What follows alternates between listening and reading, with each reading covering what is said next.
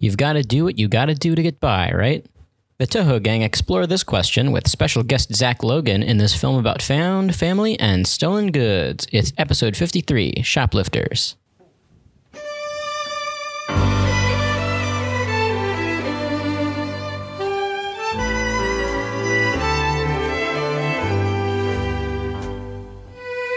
Hello, everybody, and welcome to another episode of Toho Yaro. I'm your host for this episode, Alex, and I'm joined by, as always, Joey. Hello. And V. Hi. We're also joined today by Zach from the One Piece podcast. Hi, Alex. Hi, Zach. Good to see you. Hear you. Hey, Zach. Hello. Thanks. Good to be here. Yeah, and this week we're talking about Shoplifters.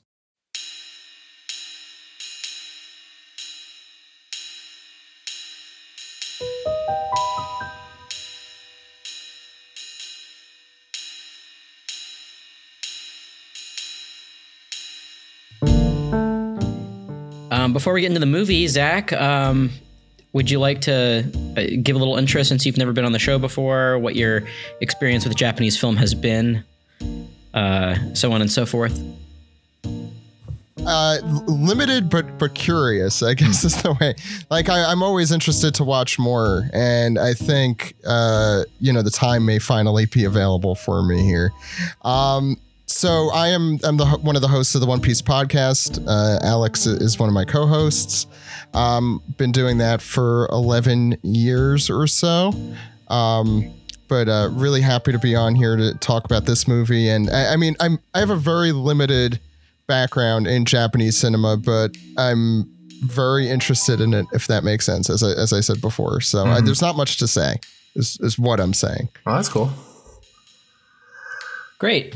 We covered Shoplifters. This is a fairly recent movie for us. I believe we also discussed it maybe a little bit on the podcast, but definitely a little bit off air because it had come out 2018. It was in the running for Best Foreign Film at the Oscars, and we all saw it, I think, at the time, correct? Mm-hmm. Yep. Yeah. Yeah, I saw this in a theater. I think we all saw it kind of within the same weekend or so, and we're texting about it. I definitely remember that. Yeah. I guess, Zach, this is your first time watching Shoplifters, correct? It is, yeah. I got to watch it with my wife before, so I could give her thoughts as far as I could figure them out. Yeah, this is a very good significant other watch. I rewatched it last night, and Bethany watched it as well. She cried several times because that's what kind of movie this is. This is this isn't exactly like fun. I mean, yeah, there's points in the movie that are fun for the whole family, but yeah, I will say that like we've sort of had a few guests, and we had like Ed come on and do kind of a bubble era sort of goofy, but sort of serious 80s movie. And then we just had Grant on doing a Godzilla movie. And coming up soon, we're going to have David Bednar talking about like a sci-fi movie. And I did kind of have the thought today, like, oh man, we really put Zach on the ringer with a kind of tough one. Yeah. So the way Erica, my wife, put it was, this is a movie I totally would have made you watch with me, but you would have said no to. And I said, look, if you just give me if you make me leave the room, pick a movie, and I come in and I know nothing about the movie and I just sit down and I watch it, I will be more likely to enjoy it than if you scroll through and read descriptions to me. So this was a good challenge for me because it was it's not a movie, especially these days, that I would be searching out for. Yeah, right. Yeah, I would just tell your wife, look, just and any movie that's Japanese, I'll watch it. I don't care what the content is. If it's Japanese, I would hope she knows that. Sometimes though, she wants to watch something that's not Japanese, and I guess I understand that. But no, I'm with you. V, what was your experience when you watched it the first time? You saw it in a theater? You mentioned. Yeah, I saw it in a theater. It was me, my wife, and her parents. Her parents had seen another of Koreeda's films before, Our Little Sister, and liked it a lot. And I can't remember what the actual situation was, but we were all just hanging out together and decided to go see a movie, and this happened to be playing. And I knew a little bit about Correia from Reputation and Our Little Sister and After the Storm, but I hadn't actually seen any of his films. But seeing this in the theater, aside from the awkwardness of seeing a sex scene sitting next to your in-laws, this was actually, I'm really glad I got to see this in the theater. Yeah, luckily it's not too explicit. Yeah. Joey, what was the first time for you? Like, yeah, I saw it with my girlfriend Melissa, and I think this is one of those, like, I live about an hour or two outside of Atlanta, and a lot of times I have to go into Atlanta in order to see foreign films and art films and things like that. And so I definitely think this was an instance where we had to go to Atlanta for it. So I definitely remember like going and traveling to see it, and then both discussing it on the road home and also texting with you all and being like, I don't know, kind of feeling like this feels like a really good candidate for something to cover on the podcast, but it's pretty heavy. And so I'm not feeling like jumping out of my seat that I want to see it again, you know? Mm-hmm. Yeah. Yeah. Yeah. I had seen this at an art house theater in Baltimore with my best friend and his girlfriend. And I remember distinctly that Bethany, my girlfriend, being very cross that I didn't see it with her. But I rectified that. And well, let's talk about the movie. So Shoplifters is a movie from 2018. It's directed by the aforementioned by Hirokazu Koreeda, and Koreeda has a film career spanning about 30 years. So I would call him a pretty contemporary Japanese director, and he tends to use a lot of the same actors in a lot of his films. Lily Frankie and Kieran Kiki, of course, who are both in this film, as well as Toho Yaro alum, Susumu Terajima, and Tadanobu Asano.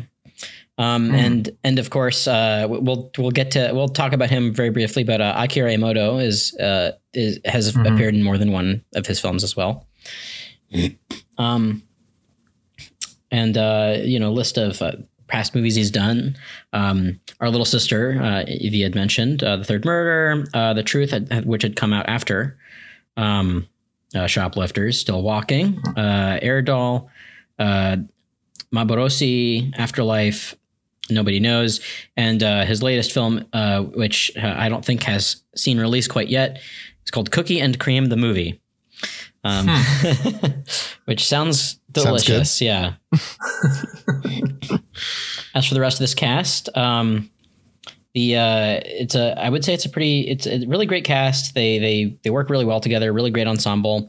Osamu Shibata, the father figure, is Lily Frankie, and he's been in apparently 40 films, more than 40 films since 2001. So super contemporary Japanese actor. You might recognize his voice. He's Hyakushubo in The Boy and the Beast, which is one of my favorite Hosoda films. And he was also in Our Little Sister as well. Do you mind if I butt in? Because I'm just looking at his.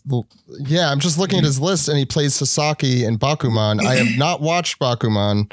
Oh, that's interesting. I've had the pleasure. We've interviewed Sasaki on the show before, so that's a really interesting. Oh, that's super funny. Yeah. Well, it's the Bakuman, the live action film, not the anime. Oh, even crazier. Yeah. Yeah, I think it's super funny. The next person on my list is Sakura Ando as Nobuo Shibata.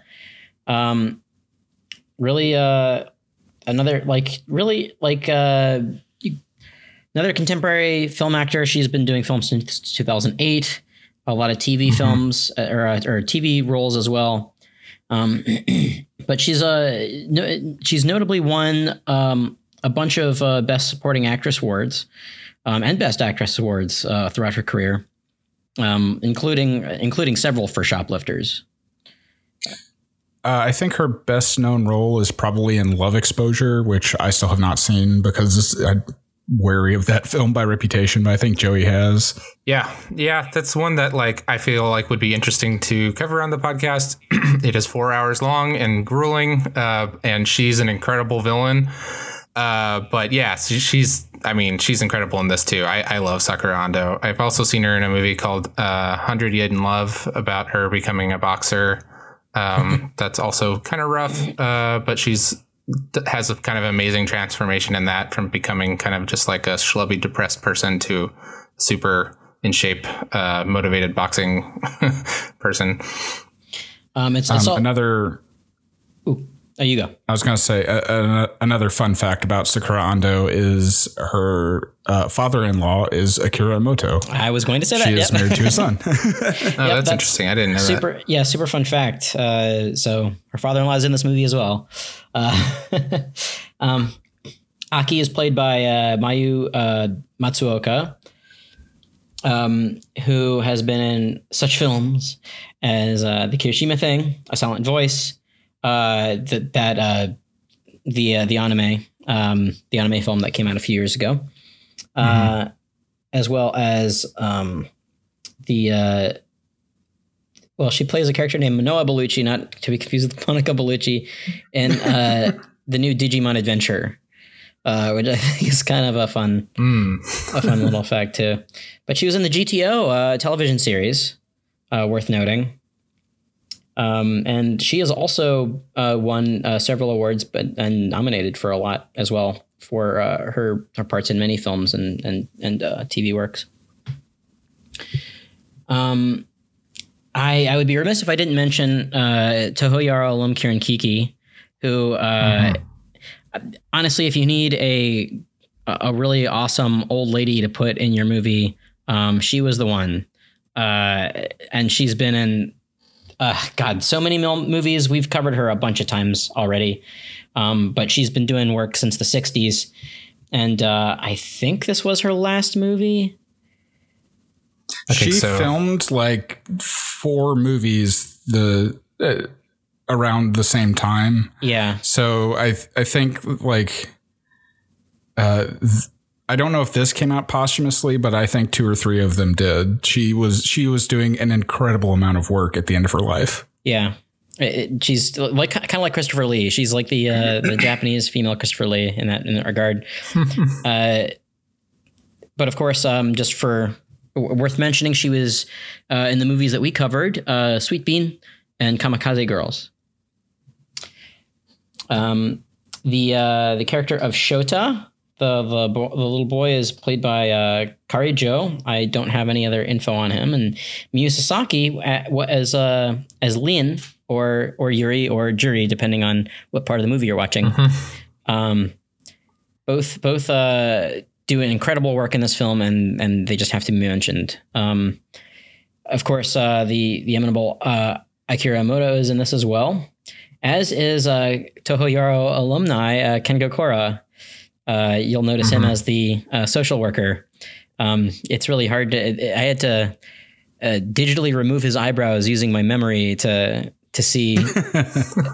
But yes, of course, he played Goro in Fish Story. He was also in Shin Godzilla. Yeah. Yep.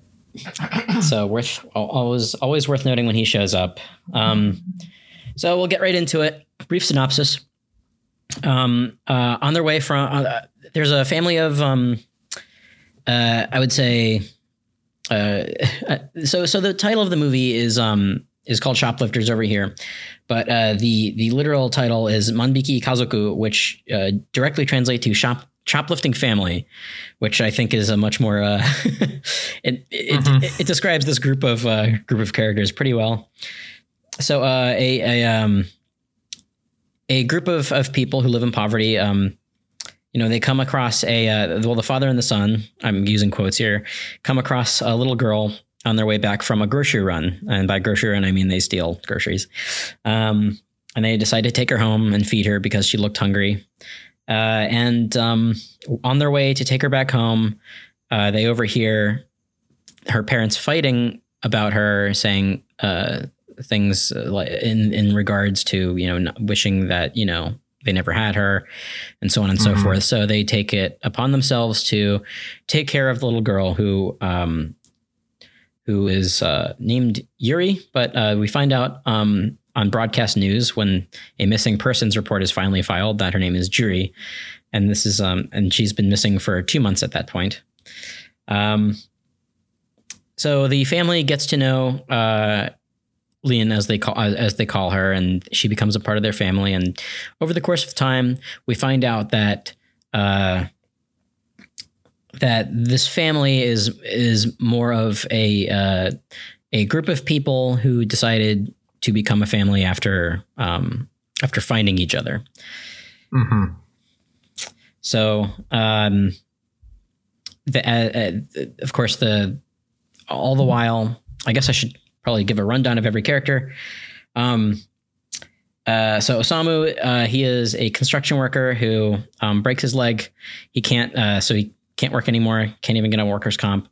Nobuo, his wife, works for a laundry service. Aki works at a hostess club.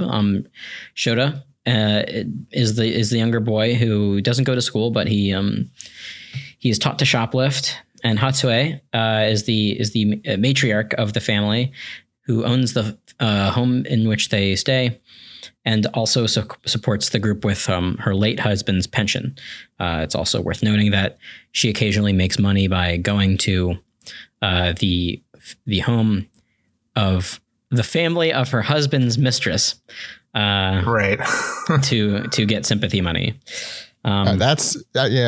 That was confusing to me for some reason, but yeah. Which are Aki's parents. Yes, that was definitely confusing to me the first time I saw it. It's obscure because it's supposed to be kind of like there's a lot of kind of mystery and unfurling what's actually going on in this movie. So yeah. We both had we were both confused about that element specifically. So yeah, go ahead. Sorry. Yeah. Eventually, Hatsue dies. They bury her body under the house, saying, "I can't believe we buried another one." In the meantime, Shota takes Lin with him to shoplift. It looks as if she is about to be caught, so he basically takes the rap for her. Gets chased down the street, breaks his leg, and when Osamu and Nobuo are headed to the hospital,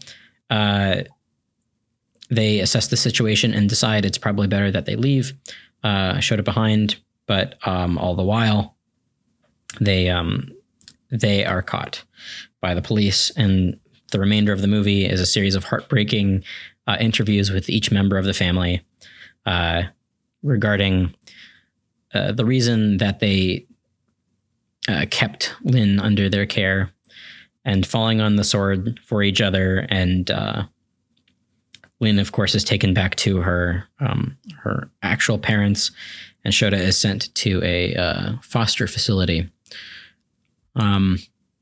That's essentially the synopsis. It's kind of a bummer, but let's now this is open for discussion. We can talk about the movie in and of itself. If you haven't seen the movie, if you're listening to this, check it out. It's on Hulu. It's very, very easy to watch. And by easy to watch, I mean it's easily accessible. It's it's also rentable outside of Hulu if you don't want to use Hulu. So yeah, it's available for folks. Yeah.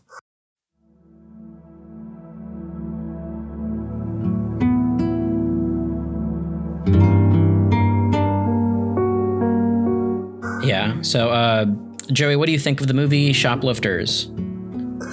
Yeah, it's a good one. It's a hard one, but a good one. It's obviously like a big part of it is built around this idea of found family, and also the lengths that people will go to survive in poverty, and. I think those are really interesting, but I also like that it's those are themes I can definitely get behind, but it's very firmly planted in reality. So it also shows you that there are consequences for actions, especially actions kind of outside of societal norms, but also outside of what might be healthy in like raising children and stuff like that. So I really like that. I like that there's this sort of like nothing's very cut and dry. Like some of the actions of the family members is built around kind of ideals. Like he's rescuing that child because she's being abused at home. She has scars on her body and stuff like that. But not everything that they do is altruistic. You definitely see a lot of like manipulating people for money and things like that. The part I have a little bit of trouble with is the last like half hour or so. It doesn't quite like gel with the rest of the movie in a weird way. Yeah. Like it just feels very separate. Like I think the presence of the media and those police interrogations, like you were mentioning, like where it's everyone being interviewed about what they're doing, like it suddenly switches and feels almost more like a documentary or something, which is interesting. I'm not completely against it, but it does like kind of like feel different. And also along those lines, Kengo Kora that you were talking about from Fish Story as the like detective or social worker or whatever he is, I think is maybe a little too handsome for this movie. Like he just looks like a movie star, and he looks like he's like come in off of a police procedural, whereas everything else feels very like naturalistic and real. Like he kind of sticks out to me in some ways, but I don't know. I love this movie though as a whole, and like kind of put off seeing it again because it is a sort of tough one. But I think it does really, it benefits having multiple viewings, because once you kind of know what's up, it's interesting to revisit it and see how everyone's acting and what it really means and stuff. Yeah. V? Yeah, I really love the way this unfolds, because it starts out like, you see this family, and once things start seeming not quite right and you're trying to piece together everyone's actual relationships and like whose son is Shota, because Osamu wants him to call him dad and he won't do it. Mm-hmm. Then later on, it's clear that Nobuo isn't actually his mom. And just all these pieces of like this really doesn't fit together properly. And then, the fully coming together is like, this is all with the exception of a loose relation between Aki and Kiran and Hatsue.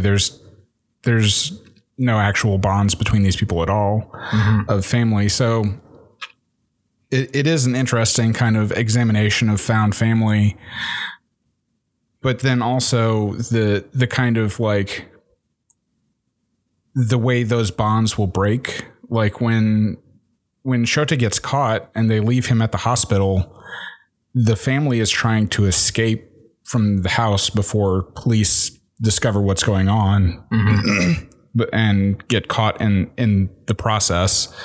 And they were just going to abandon Shota to the authorities. And it's not because they clearly still love and care about Shota, but like you said, there are some things like your personal survival supersedes, and they rationalize it to themselves. Like Shota will be fed well at the hospital. The authorities are going to take care of him, but in the moment, it also feels heartless for them to just give up on that bond. Yeah, even in the interview part, like the dad is like blaming Sakuranda's the mom character, you know, because it's just like there's a certain point where it's just kind of like, well, I got to look out for number one. Yeah. And yeah, in the moment, that's heartbreaking. And you really question like their actual loyalties to each other. And later on, you realize that that's kind of premeditated. So Nobuo gets the blame for burying the grandmother because she'll get a lighter prison sentence. But just like this whole film is a roller coaster. And you talk about the tone change to a more documentary style in the last third of the movie. Which that's actually, I think, the thing I like best about the film is that tone shift, because we get to look at how like society looks at these things from the outside, which we've seen this family together. We've seen how happy they are in their moments together, how much they care for each other. And then from the outside, it's just this family of criminals, and they manufacture the story of like, oh, Jury, she was so happy to be back and fell asleep immediately, and she ate her favorite food, which was rice, and like all of that's completely fabricated. Yeah, but it's just a story for the media. And then seeing the way that the police officers try to break down each individual family member is just brutal. Yeah. And even though they're not entirely truthful in those moments, like we get a lot of insight into like who they are that we had glimpses of previously, but hadn't really examined because they weren't in such a vulnerable place away from the other family members.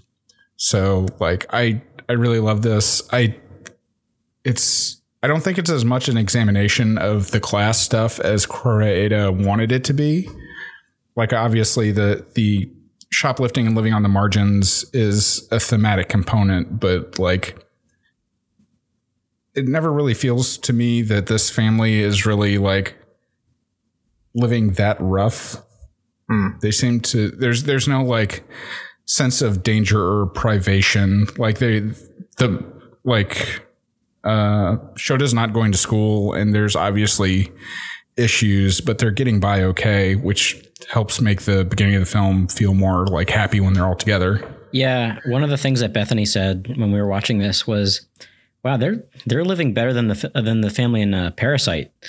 That's yeah, I was gonna bring up Parasite because I remember when Parasite came out, I had seen this the previous year and been kind of like, wow, these are really great kind of like companion pieces. These two Asian films that came out within a year of each other and really dive into like extreme poverty families and stuff like that. And, I think it's just that I was so struck by the depiction of people, kind of poorer people in this movie, that it kind of stuck with me more, because then when I watched it this time, I was like, oh, it's really not about that as much as it is in Parasite, for example. Yeah, that was something that I was thinking about this movie a lot when I watched Parasite, but then rewatching this, I was like, yeah, that, like you, I was like, that's less of a significant factor in this film. But yeah, that last bit where everything is falling apart, just like, is so emotionally crushing, and the small kind of like redemptions and reconnections we get after that, I feel like mean a lot, even though they're so subtle. Yeah. Zach, what did you think of the movie Shoplifters? Yeah, I mean, I definitely echo everything that's been said. I mean, look, it is definitely a tough movie, as you guys have mentioned. I thought it did a really, from my point of view, at least, I think it did a very good job at showing that kind of destitution, especially when you don't really associate. I don't really associate that with kind of Japan in general, since that's aside. I think they do a very good job hiding. Obviously, every country has extreme poverty and poverty. So I thought that was a really interesting aspect. And I think it's even less that it's destitution and living on the margins, more as to they live off of others and kind of going into the psyche of, okay, so how do they convince themselves that this is okay? Why don't they take the next right action and instead often take the next wrong action? And I think that's what made Shota specifically such an interesting character, in that you could see him starting to process, throughout the movie, he's the one who kind of grows and figures out that, maybe this isn't okay. Maybe this thing that we're doing has repercussions to other people too. Which is, I think, what leads to a lot of his actions in the movie. But I don't really know. I love the general like lived inness of this movie and of the family and even of the uncomfortability of their like little apartment.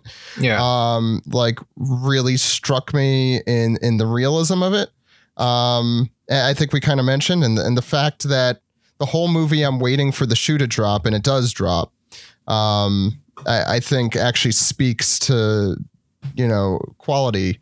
My wife Erica did say that like this movie could have ended like 20 minutes ago when we were getting to the very end. Yeah. And I definitely also get that. Like that, you know, I think it's a purposeful decision though that the director and then the writer is making, like to live in each moment so thoroughly. Like not to rush it from, okay, we're getting from point A to point B to point C. Like you're feeling like, oh, it was February, then it was in the summer. And, you know, I like that aspect of it. I mean, I understand also her perspective there, but, yeah. I think, I don't know if those are all over the place, but I think those are my general thoughts. No, I mean, that's the thing. Like the movie is kind of a roller coaster. There's a lot of highs and a lot of lows. Yeah. And oh, you're going to say something? Yeah. I was going to say that I feel like you're definitely right that the kind of moral reckoning of Shota is the kind of fulcrum on which the movie rests, because it's when Osamu takes him to bust out windows in cars he is like, oh, this isn't stuff in a store that quote nobody doesn't belong to anybody yet. You're stealing from people now. And I think that actor who Lily Frankie like did such a good job in that scene in particular. Like you really see that moment from Shota's perspective where he's like giddy. The Lily Frankie's character is giddy and like he did, you know, and yet you see the patheticness of the moment, like the low. Yeah. Sorry, I didn't mean to interrupt. No, definitely well acted, but just that moment, that realization, which then leads him to be like, you weren't trying to rescue me from the car. You were trying to steal from it and just happened to find me. And like, I feel like that's the moment that he decides that it's okay if all of this falls apart. Yeah. And then that moment in the store where he gets caught is kind of less about protecting his sister from getting caught and more about protecting her from becoming part of this whole life. Yep. And yeah, he even says, right? Like, yeah, by the way, I got caught on purpose. Like that's, but yeah, there's that heartbreaking scene when they're interviewing the father of like, did the boy go to school? Why did you teach him to shoplift? And Osamu is just like, it's the only thing that I knew how to teach. And just like the cyclical nature of poverty and the fact that that Shota in the situation had no choice of any other kind of path to take. I do want to add one more thing on that note. I feel like it's very rare in fiction in general to be able to portray characters that are so in the middle, you know, that there's obviously bad things they're doing and obviously good things they're doing, and that you could understand both at the same time. And I think this movie does like an exceptional job at that. It's that you could understand that they are doing bad things, but you could also understand the system and the motivation behind them. And totally. Kind of what you're describing, the closest thing I could think of is The Wire, where you have that cyclical nature of poverty and crime, and how do you get out of that system? And you can't pull yourself out of that system. You need help. And if there's, how are you going to even find that if society isn't providing that, which it isn't? It's an interesting and really cool might not be the right word, but it's like a question I think we as a society have to ask a lot more often and are afraid to, because it's heavy, like this movie is. Yeah. I mean, and that resolution with, Lean Jury going back to her family is like not perfect. There's kind of interesting way that it resolves with the two kids, where you feel like Shota is on a good path. Who knows, but he seems to have a good head on his shoulders, and he's kind of out of this and into sort of a orphanage type system, which hopefully will work out for him. But Juri, you're just kind of like, I don't know if things are going to work out for her. Like, where does she go from here? Yeah, I do recall Osamu saying earlier, him and Nobu are having that conversation. It's people with that kind of upbringing end up becoming like us. Earlier today, we were on a walk and Bethany was like, so what do you think became of a Juri? I'm like, well, ultimately, I don't think that's the point of the movie. And she's like, yeah, but like, what do you think? And I'm like, well, judging by the clues presented to us in the movie, she probably, doesn't. We would hope that she has a better life, but it pains me to say that she probably might, turn out to be a delinquent or a bad apple. But on the other hand, she got a taste of what real love was, and that's going to be with her. Like, I think it's interesting that when we first see Juri, she's outside sort of waiting and looking, and that's where we find her again at the end of the movie. It's sad. Like, she's waiting for somebody else to come save her. But she is specifically like now looking over the fence and kind of looking out into the world rather than being just stuck inside the fence. So like, I could see an optimistic reading there where it's like she is, knows that there's something better out there. But who knows? I mean, I would even add that, look, obviously not the best situation that she ends up in. Not saying that the other situation is even ideal either. It's just better. But also at the same time, I think it does show that you could get beyond abuse and learn from it. And I don't mean like learn from it as in a lesson, but like, I know a lot of people who have had, childhoods that have been traumatic or abusive, and they, are able to take those painful lessons of their childhood, and build it into, the good characters that they become. I don't think that, just because Lean is, in a bad situation, she'll necessarily become a, delinquent or let that completely absorb her, especially since she found this love. I think the fact that she was able to see an outside world beyond what she's in, and I guess it's the same with Shota too, is once he sees that, I shouldn't be stealing, and I forgot what the other thing about school being just for people who can't learn at home, or whatever that line is, that they learn that, if there's something out there for me to strive for and better myself and the people around me, I could get beyond those things. And it is definitely a sad ending for her. And obviously, you don't want her to continue suffering in that situation. But at the same time, suffering in the present could become, hopefully something that you could work beyond, hopefully in the future. Yeah.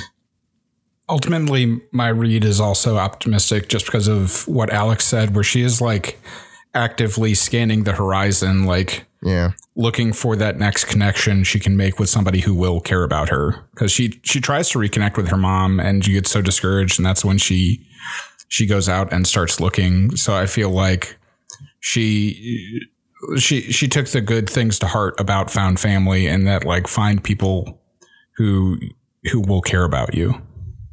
Yeah. I guess that's really the ethos of the movie. Karen Kiki is great, just as an actress, but she's like the heart and soul of that movie. And she's the one who says, we get, the best kind of families are the ones that you get to choose. Yeah. The whole blood is thicker than water thing. I enjoy seeing that being continually disproven in media. It's healthy. And I'd like to think that's why you brought me on for this, because that's kind of the theme of One Piece too. Sure, yeah. Yeah. So one thing that I was actually like kind of curious about, well, the thing about the movie is that there are these reveals over the course of the movie, and I do think that largely they work, but sometimes I don't think they do. The stuff with Aki I thought was interesting. I have yet to, like, I'm thinking on it still, and I have yet to figure it out. And Bethany even asked me today, like, what was the point of having that scene with Mr. Four in the hostess club? And I took it to mean that, you know, this is her, like, she was off the clock when she was, you know, hugging him and holding him. And it was her shot at, you know, finding some sort of humanity outside of, you know, this ramshackle family that she's living in. I don't know if you guys have any thoughts on that. Yeah, I mean, I just think it is sort of an example of how, like, the situation that they are in now with this, like, family who sort of cares for each other, but sort of doesn't, like, I think it's an example of her perspective on what love and connections is kind of messed up right now. And I don't know, but then it does kind of give you the question of, like, is she forming an actual bond with this guy? Because they're, you know, he cries on her leg, and, you know, there's definitely a lot of weight to that moment where they hug. Yeah, I get confused a little bit about, I don't know if it's ever completely explained if she's not really the blood related to the grandmother, like why it was that she left and decided to live with her. Was that explained? So that confused me. The other thing that was interesting was that when you go and see her family, at that point you don't know it's her family, but Aki tells Lin earlier that I have a second name too. It's Sayaka, and that's the name of her sister that we come to find out. And I'm not sure if what that means exactly. There's a part in where she's talking to the grandmother where she also says, like, that she took her sister's name as her, like, performer name.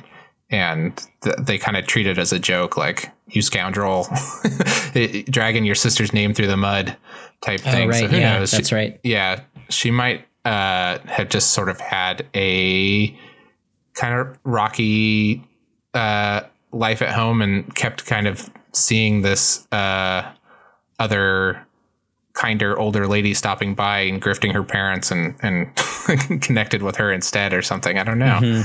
Yeah. The other thing that I thought was interesting too is, so the reveal that, like, the one unanswered question that you sort of have at the end that is kind of answered, but not really, and not like it matters at this point in the movie anyway, but, you know, you kind of want to know is how they ended up with Hatsue anyway. You know, like Hatsue and Aki's relationship makes sense.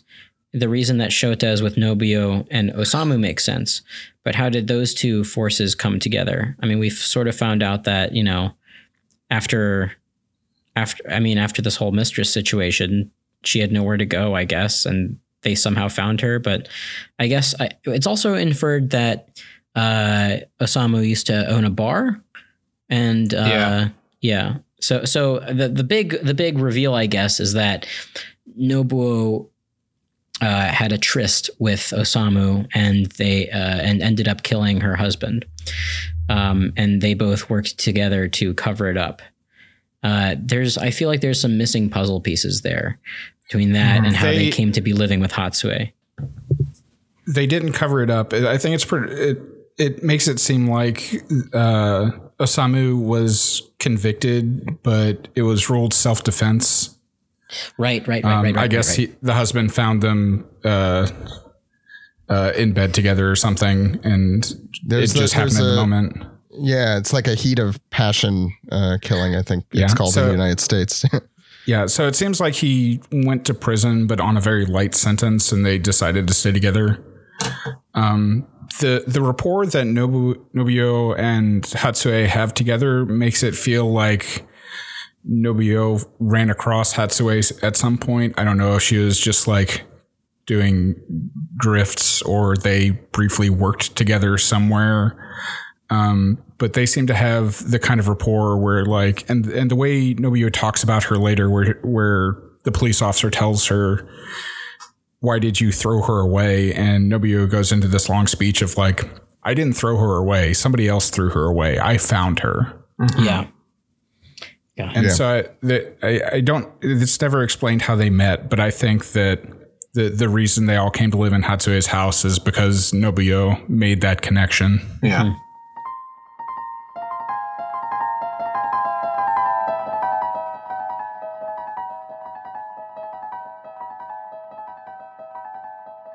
Favorite parts of the movie. This is where we get to sort of bring the conversation to a little lighter place, maybe, depending on what y'all thought. I have a few in the can, so I'll let any of you go first. Actually, Zach, why don't we start with you? Oh, okay. Okay, so I think for some reason, like my off the beaten track favorite scenes were the two where it was Osamu and Shota playing in that yard area, I don't know, like near the car. For some reason struck me a lot. Just as like kind of a set piece, like I don't know what exactly to call that, but like those I thought were like nice moments that it kind of exemplified the positives in their relationship, both like kind of in a bookending way. But I think the most powerful moments were the one where they were stealing. Was that from Yoritsugu? I forget which character was the one who owned the convenience store that they stole from consistently. Like Yamato, or something, right? Yeah. When the old man finds out that they, knew that they were stealing the whole time, and it kind of hits Shota there, for some reason affected me, kind of realizing that, he was just taking pity on them that whole time is how I interpreted that. I thought that was a really good scene. And that's really good because it's very like, it's instrumental in him, his final decision to not let her get caught later too. So that's a really big moment in the movie. Yeah. I like it for how understated it is. And I don't know. And any old men in movies usually get me for some reason. Which I love how he's just like, he gives them those like juice things, and it's just like, don't make her do it. And then does the little hand signal thing just to be like, I know what's going on. Just don't get her into it. That was like a subversion of expectations for that character. And I really like that. He wasn't just like the old man being fooled. He knew everything that was going on, and also was trying to save this girl from falling into the same place. And it hits him later. Like he grows from that moment. And he tries to confront them about that moment. I like that. The other one, was when I think most scenes with just the two siblings, so Shota and Lin, were great. There was I think the one where, oh God, now I'm trying to remember. Well, here, Zach, while you're remembering, why don't we move on Alex, please. Sorry. we try to do only one per, for the first go around. Okay. Sorry. No. It's okay. I can talk. No. I'm really glad that you're, that you've got a couple. Yeah, there's a lot a lot of good stuff in these. Yeah. In that case, Joey, what was your favorite part? Yeah. I think the part that hit me the most emotionally is this part where Nobuo is burning Lin's clothes and talking to her and telling her, what is she saying to her? She's saying, like, when people say you're bad, it's not because you're bad. It's, they're the bad ones or something like that. And it's just where I think that might be after they realized that she was being like abused really bad. And it's just like seeing that kindness and seeing Lynn like not even know that that's something that a mother can give, and feeling that bond between them was really kind of gave me a big chill and some tears for sure. Yeah, Nobio's relationship with Lynn is neat. That first scene that she's in, she's like, "No, we're not a foster home." But then once they realize that she's got like marks of abuse on her, you can see Nobio's like face change and go slack a little, and like you can tell that's weighing heavily on her. What was your favorite part of the movie? My favorite part's a big downer part. It is actually the interrogation scene with Nobio when the detective is pressing her of like, why did you kidnap these kids? Is it because you can't have kids?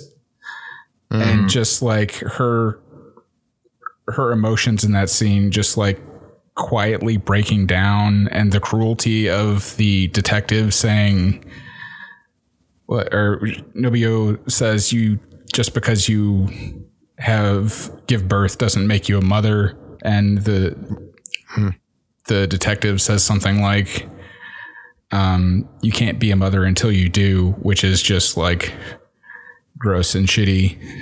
And yeah, just watching her break down in that moment, and then pressing of like, what did you have them call you? And she never had them call her mom or mommy or anything, but like you can just see her breaking down, and then just be like, just wonder aloud, like, what if I done that? And it's like the scene that got me closest to crying in the movie. Yeah, that scene has a lot of emotion behind it, and Ando is such a good actress when just in general, but she doesn't even need to say anything. That entire scene, she's rubbing her face for like a good minute, and it's just like it's a masterclass in showing, not telling. Like, it's amazing. I actually, that was one of the scenes that I had starred in my notes, and like if I think that's one of my favorites too. So I'm surprised nobody mentioned the beach scene, which I think is the high point of happiness in the movie. It's a dream, right? It's a dream that they can realize for one day, that they're all related. They're all a family. They're all having a really good time outside of their home, outside of their life, on the beach, out in the sun. It's a memory that Lynn cherishes. She draws a picture. They go shopping for swimsuits for her. This is what everything has amounted to before everything starts tumbling down. I really, really love it. It's also, Kieran Kiki has these really subtle moves where she just sort of pours sand on her age spots. Like little stuff like that, I think is like, those are really great details. And it makes this more than just like, it roots it in reality a little bit. And not that, the subject matter, of course, isn't rooted in reality. Like, I think it's very interesting that this is a pretty universal movie in terms of domestic abuse, what family actually means, that kind of thing. But that beach day, I really enjoyed that. And the where Lynn and Shota go get cicadas. I think that's a very simple, but very, very sweet scene. She's calling him brother, and she's running around, and she's happy, and they're both having fun. And and then they come home. They come home post coitus. When no parents. parental parents post coitus. Yes, and I love when they come in from the rain and to distract them. He's like, "Oh boy, it's raining. It sure is raining." Just like covering their whole bodies in towels or whatever so that they can get dressed. Yeah. Did anybody else have any notable scenes they wanted to talk about? Because I definitely have I have at least one more. Something that I wanted to talk about, or two things I wanted to talk about that we haven't really specifically called out, is these kid actors are incredible. Yes, they're so good. Yeah. I was saving that. But the second thing I want to talk about is how the movie looks. It's usually very still shots, and it's interesting because we get a lot of scenes that are kind of from Shoto's perspective, but a lot of them are these weird, almost voyeuristic views where we're looking at people kind of in the middle distance, and we have out of focus objects interpolated between us and the action going on in front of us, where it's just this weird kind of voyeuristic look at that I think makes it feel more like we're witnessing real people until you get to the back third of the movie when it's these, like, as Joey said, very documentary style, like flat, like looking dead on at a person staring at the camera. Yeah. The other scene I kind of wanted to talk about, I love how it's shot too, is where they're listening to the fireworks outside. And there's this really great shot. Yeah. This overhead shot, where you see them between the trees and the awning. And, it's really simple, but it's those moments that these really quiet moments that I happen to like the most. If you've listened to the show, it's no secret that I like when there are movies that center around a family getting, like, a big family getting together and having a good time.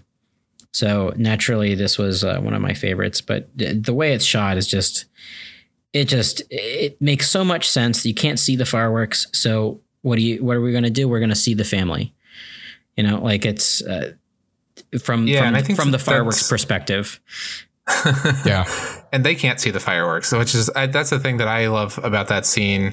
As much as we were saying that it isn't as much about class and poverty as we had kind of remembered it to be, it still is somewhat. And I think that's a kind of perfect metaphor for them trying to make the best out of their situation, as they're like, we can't see the fireworks, but we can hear them. And they're like looking up into the sky and really taking it in and still enjoying it, even though they can't get the full experience that one would want to get from the fireworks. Right. Yeah. I think those small moments and the fact that every little thing he does, it has importance to it, even when they are small and seem insignificant. Like I love the stuff, just going through it again. The stuff with the Ramune marble. And him with the Ramune and his mom being ridiculous. And also then with his sister, and I think she at the end looks at a marble again. And it's, saying how it looked like the universe in there, I thought was a really touching moment. And in that other scene I was talking about before in the alleyway, where he's telling that story about all the little fish and the big tuna. Swimmy. Swimmy. The story of Swimmy. I thought that was, obviously not like super on the nose where it was like, oh, I get it. But like, I liked how that was done. It's like, together it like kind of works, but also it's kind of an illusion. The whole thing that it's just a bunch of small fish and it's going to get broken up and the tuna could eat them at any moment. Kind of shows like the fragility and the tenuousness of like this kind of family, which was really cool. Yeah. Yeah, definitely. Okay. Next up, Shall We Dance? This is the category in regards to if you could make this, if you could remake this for a Western audience, what would it be like? Who would you cast? So on and so forth. If anybody would like to lead the discussion. I mean, I honestly think that this is a very, like I said earlier, I think the themes in this movie are incredibly universal, and we have a lot of problems like this in our country. Oh yeah, like a humongous amount. And it's really funny that you mentioned The Wire, Zach, because the 4th season of The Wire is basically this movie, kind of. Yeah. That's, I was basically just thinking, it seems very easily translatable. I was thinking, though, that the prison sentences and stuff seemed light compared to what they might be here. But I don't know. I feel like it would translate to a Western movie pretty easily.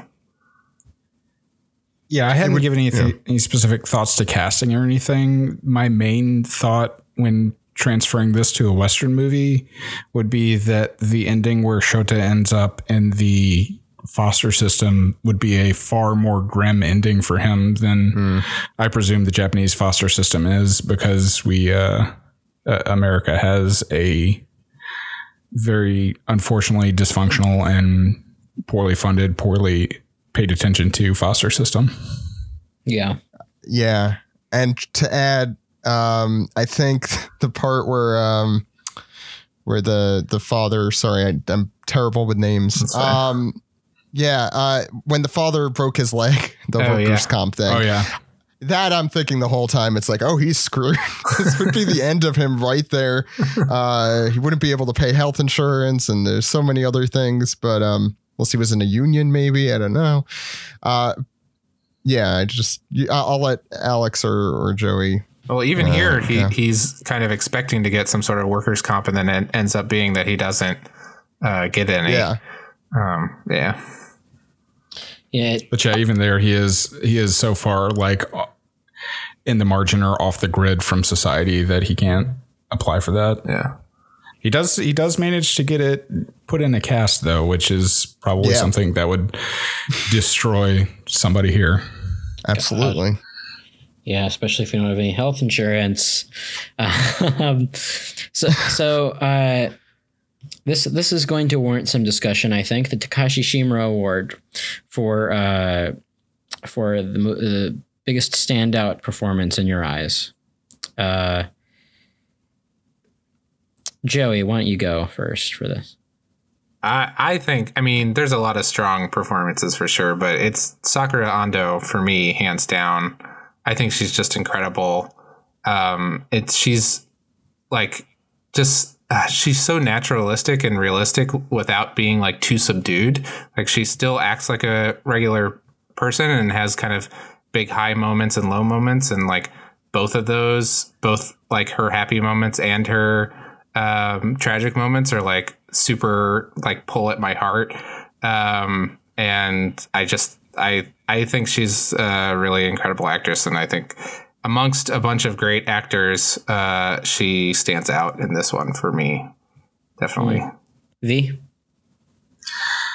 Yeah, when I had that question in mind as I was rewatching it, and like from scene to scene, I'd be like, well, maybe it's Lily Frankie, maybe it's Sakura Ando, maybe it's Kieran Kiki, maybe it's Kairi Joe. And like, just like whoever I saw most recently do a really good like moment was in my head. But once it gets to the end of the film and we see Sakura Ando in those interrogation scenes, and in the scene where she is in the prison talking to Osamu and Shota through the like glass, I was like, yeah, this is such a good performance. And like her little like sad smile as she is telling Shota like how to find his actual parents. And like this kind of one last kindness she is trying to do for him is just like Joey said, the subtlety of her and realism of her performance is just impeccable. So I feel like it's got to be her. Mm-hmm. Zach, did you have a recipient for this one? I mean, I think of everything in this movie, the strongest part was the acting.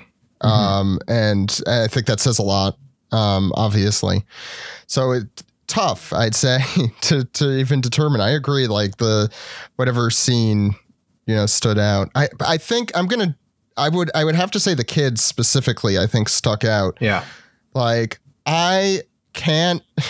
first of all, I can't imagine doing anything like that as an, what was he, 12 or a 5-year-old, like that on its own, but like they were like almost all the scenes they were in, either, I don't know, they really hit hard, and you really felt the desperate nature of,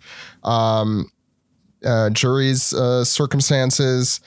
And you really felt the internal like turmoil in Shota's circumstances. I think Sakura Ando, I think her performance like got increasingly better as the movie went on. Like I think the later stuff in the movie, especially that scene that you mentioned, were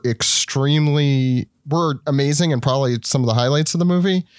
But I think like consistently throughout the kids just like tugged on my heartstrings, which I think they're supposed to do there. Yeah.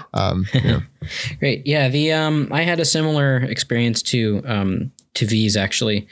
I just kept writing names down the entire time. And by the end of the movie, I had a top 3, and that 3 of course was Lin, Hatsue, and Nobuo. And in the end, Nobuo won in my book too. 'Cause boy, like that scene I was talking about earlier, that we all were talking about earlier, but the fact that like when she was just rubbing her face, it's the realest shit I've ever seen. Like she's so good. And I almost wanted to give this to Kieran Kiki just because, who knows how many more movies we're going to watch of hers. I mean, we could always go back, back catalog, but she has since passed. So, I feel like she's been the recipient of the Shimura Award already. So, yeah. I think so. Yeah, I think, I'm almost positive we gave it to her for Sweet Bean. Yeah. And perhaps Kamikaze Girls. I have to go back and listen to those episodes, but yeah, Sakura Ando is just a star. She's an incredible actress, and I need to personally familiarize myself with more of her work because she's a rock star in this movie. She's only a year older than me, which I don't know. What? That's crazy. She's 34. Yeah. That means I'm older than her. Yeah, no, I mean, she's super good at like transformative performances. I've seen her in 3 movies, and all 3 characters have been completely different from one another, but like totally amazing. So, yeah. Wow. No, she was striking. I'm not not denying that at all. Oh yeah, no, and the kids were awesome too. Like especially, I think maybe I'd say especially Shota. He has a little bit more complex stuff to do, just given his role in the movie. That was great. They were both great for sure. Yeah, the looks that he gives, they say what needs to be said. It's pretty great. Yeah. I want to add one more thing, Alex. Sorry. Yeah, no, please. I think for its benefit and detriment, this movie is perfect at showing and not telling, like you had mentioned.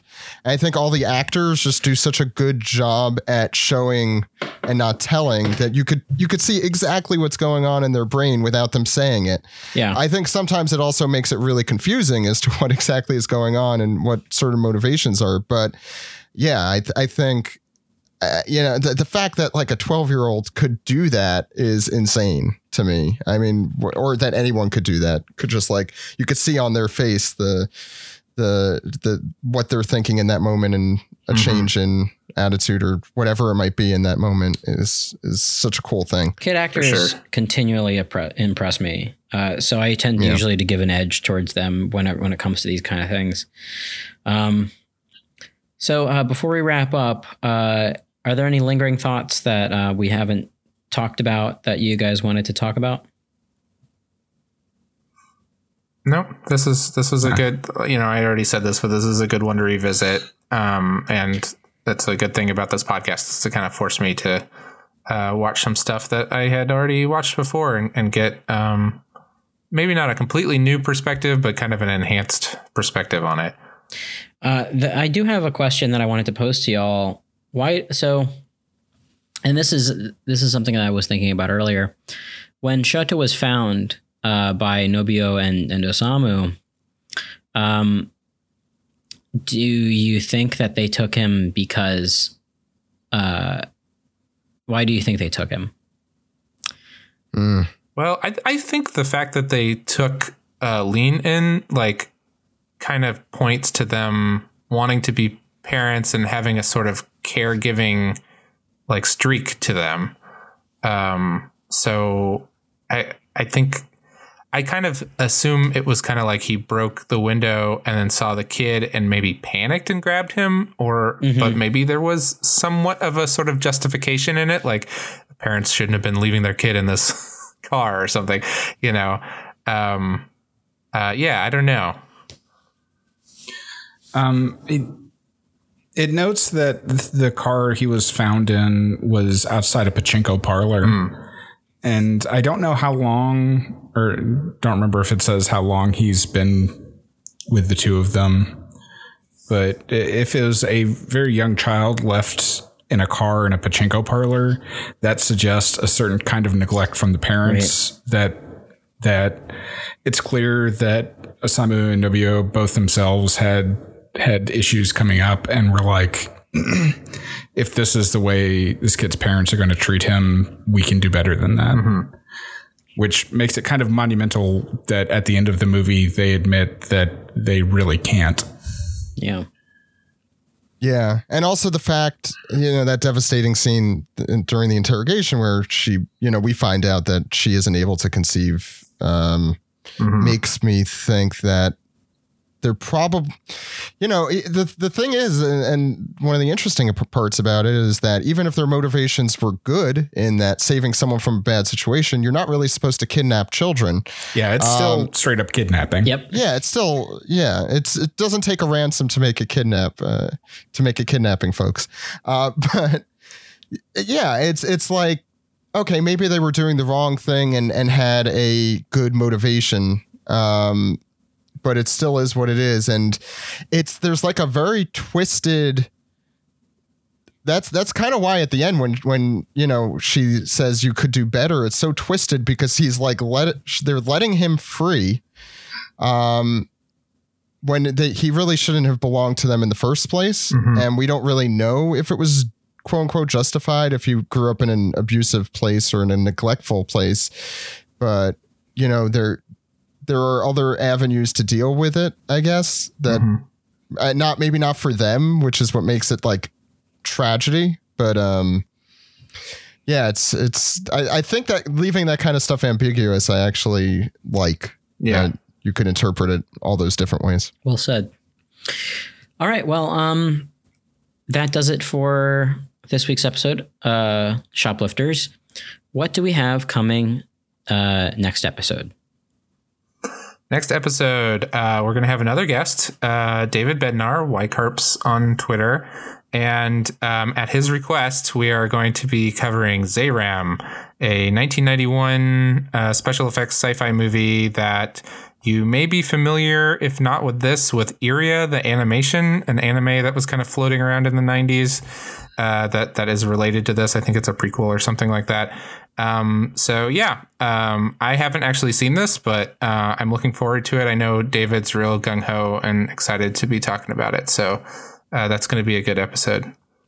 Yeah, the screenshots look really wild. It's time for plugs. Zach, you're our guest, so what do you have to plug? How can people reach you? What are the things you work on? First off, when I come back, I demand lasers. There were no lasers in this movie. I think that can happen. There weren't even fireworks in this movie. So you can follow me at Zach_Logan. I host the One Piece podcast. That's at onepiecepodcast.com. Sister podcast with this one. I'm so proud of all of you guys for 50 plus episodes. So cool. And seeing you guys coming out more often is also great. And yeah, I probably have other stuff I'm forgetting, but thanks for having me on. Right. Well, you can find me, of course, at Dude! On Twitter. All one word. Listen to the One Piece podcast. As Zach said, we have a Patreon account. Me and co-host Steve Yurko have just started recording a podcast called the Patreon under the Patreon umbrella. Called Forced to Watch 4Kids, in which we watch every episode of the 4Kids dub of One Piece. Exciting. Yeah, we recorded the pilot and the first episode this weekend, and already this is a terrible idea. How'd that go? I'm real excited for this. God, watching these is just, it's going to get to the point where I'm going to it's going to be like that podcast, The Worst Idea of All Time, where they watch Grown Ups 2 every week for an entire year, and other films. What else can you do? You can go to twitch.tv/superartfight. I occasionally do stuff with them every Saturday. And go to Weeb Simpsons on Twitter. That's my shitpost account. V, where can people find you?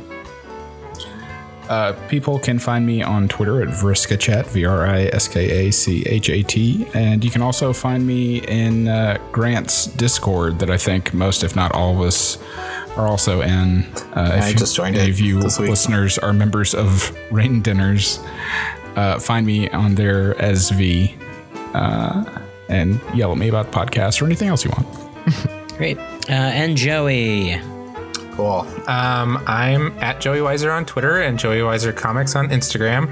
You can check out my graphic novels, Merman and Ghost Hog, as well as other comics at my website. You can read my new webcomic, Dinotown, at Dinotown Comic, both on Instagram and Twitter, and archived on my website. And follow the podcast at Toho Yaro on Twitter, where you can tweet at us. You can also email us, tohoyaro@gmail.com, or message us on Facebook. And like, rate, and review, as always. That would help us out a whole lot. We're always eager to hear your thoughts about the show and recommendations for movies to cover and things like that. And hey, we've been having lots of cool guests. If you have any guests in mind that you think would be cool for the show, go ahead and recommend them to us, because I think it's been fun to kind of have guests every few episodes or so. Mm-hmm. Let's see you next episode for Zerum.